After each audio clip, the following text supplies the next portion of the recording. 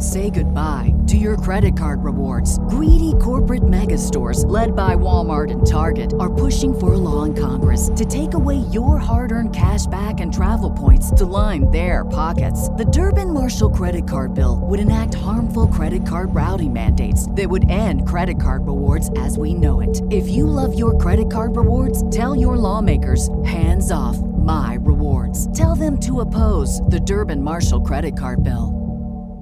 What's the easiest choice you can make? Window instead of middle seat? Picking a vendor who sends a great gift basket? Outsourcing business tasks you hate? What about selling with Shopify? Whether you're selling a little or a lot, Shopify helps you do your thing, however you cha-ching. Shopify is the global commerce platform that helps you sell at every stage of your business. From the launch your online shop stage to the first real-life store stage, all the way to the did we just hit 1 million orders stage. Shopify's there to help you grow. Whether you're selling scented soap or offering outdoor outfits, Shopify helps you sell. Wherever and whatever you're selling, Shopify's got you covered. Sign up for a $1 per month trial period at shopify.com/try. Go to shopify.com/try now to grow your business, no matter what stage you're in. Shopify.com/try. This episode is powered by Poddex. Poddex are unique interview questions and episode starting prompts in the palm of your hand. So whether you're a new podcaster or existing broadcaster looking to grow your audience and have more meaningful conversations, you're going to want to check out Poddex. Now, if you want to get 10% off your order right now, you can go to poddex.com and type in coupon code, what's the code? Larry21. Yes, that's the code. Check out poddex.com. Take your podcast to the next level.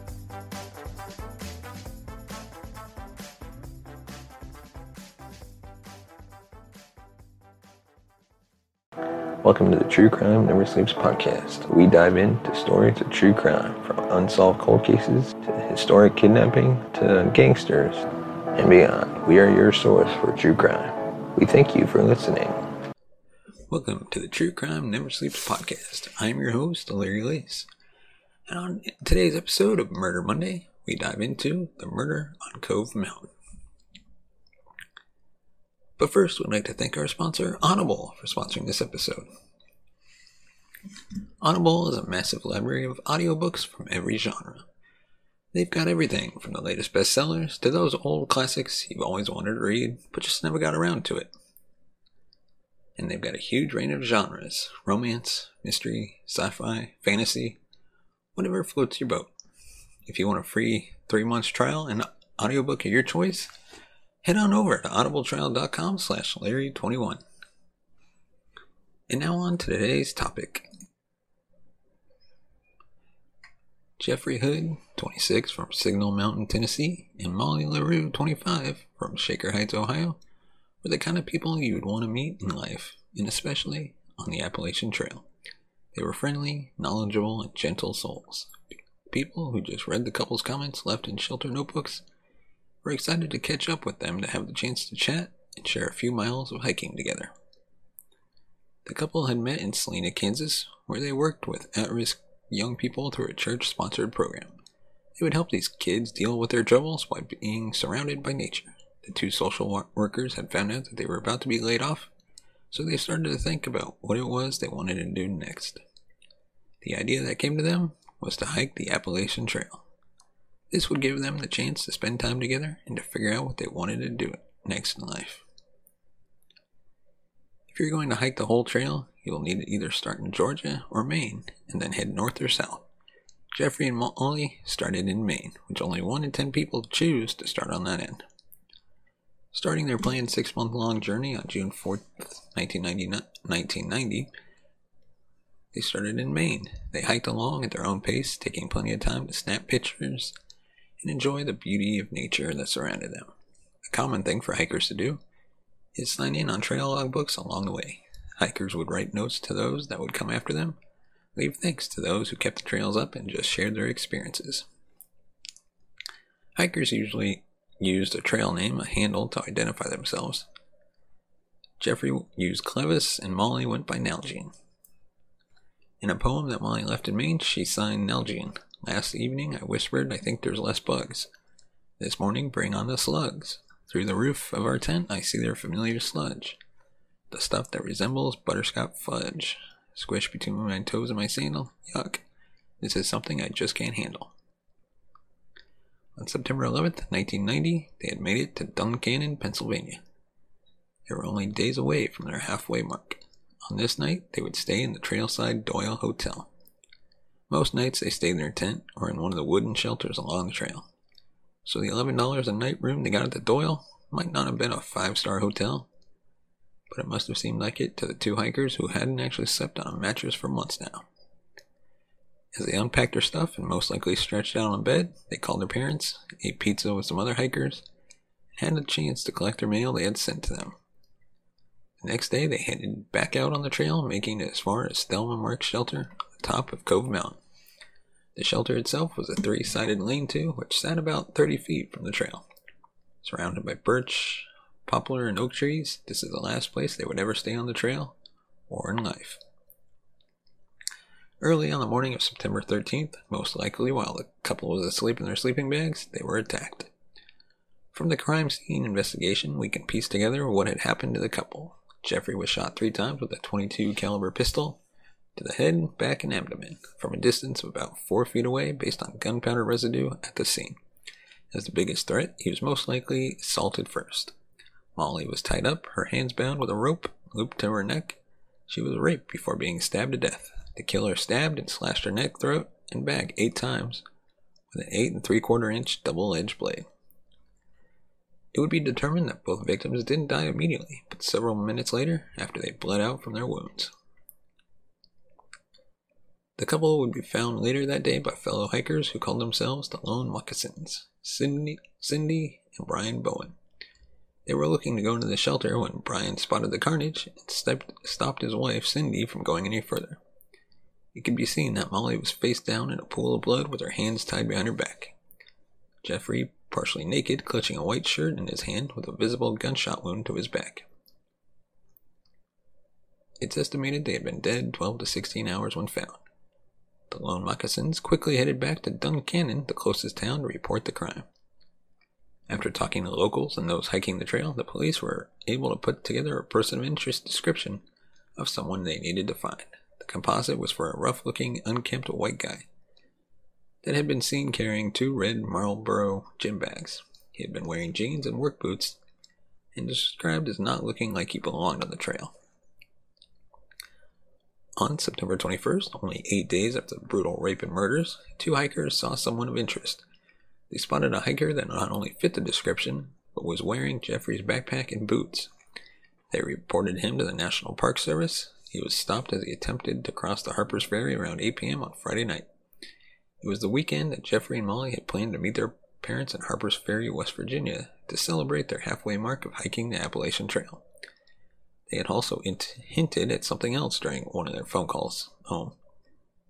Their families speculated that it might be an engagement announcement. The man that was detained for questioning gave the name of David Casey Horn, and that he was from Loris, South Carolina. That was quickly determined to be a lie.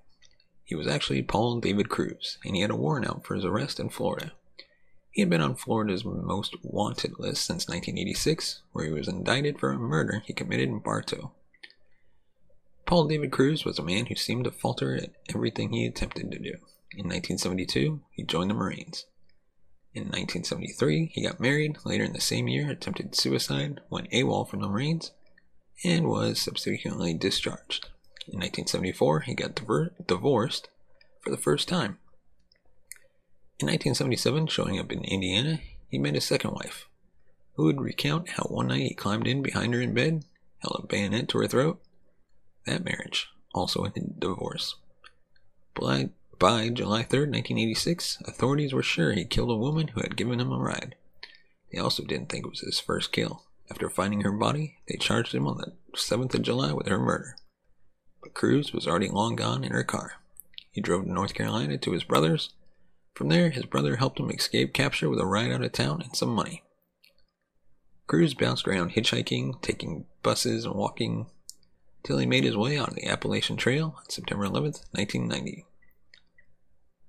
After his arrest for the Thelma Marks shelter killings, the police started to make their case.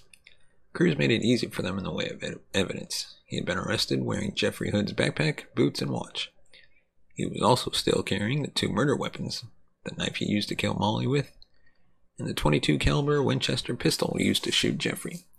His DNA was linked to semen found on Molly's body. He had also left belongings of his in the shelter and further down the trail, the red gym bags he had previously been carrying. The trial started on May 15th, 1991.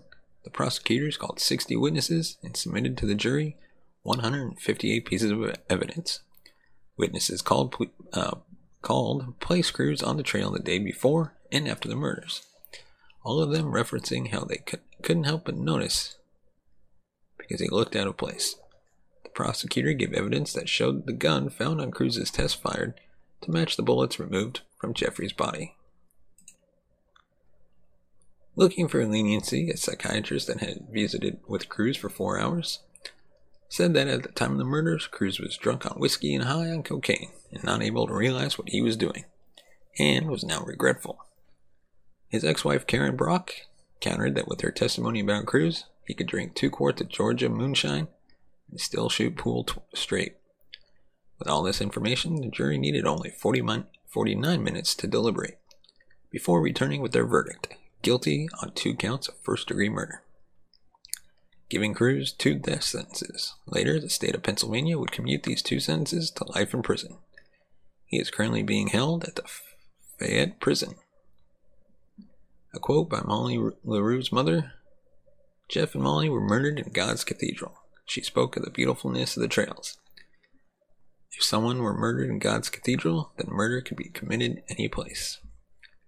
Let us know your thoughts on this case in the comments section below. As always, subscribe to the channel, give us a thumbs up if you like our video, and if you want to support the channel, you can buy us a coffee at buymeacoffee.com/TCNS. Your support helps the channel grow, upgrade our equipment, bring in new hosts, pay them, and hopefully take this show on the road one day. As always, thank you so much for watching and listening, and we will see you next time.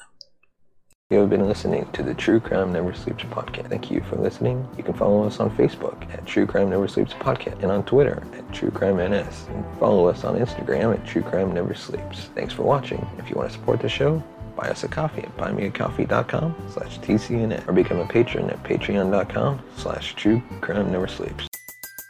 Everybody in your crew identifies as either Big Mac Burger, McNuggets, or McCrispy Sandwich. But you're the Filet-O-Fish Sandwich all day. That crispy fish, that savory tartar sauce, that melty cheese, that pillowy bun. Yeah, you get it. Every time. And if you love the Filet-O-Fish, right now you can catch 2 of the classics you love for just $6. Limited time only. Price and participation may vary. Cannot be combined with any other offer. Single item at regular price. Ba-da-ba-ba-ba.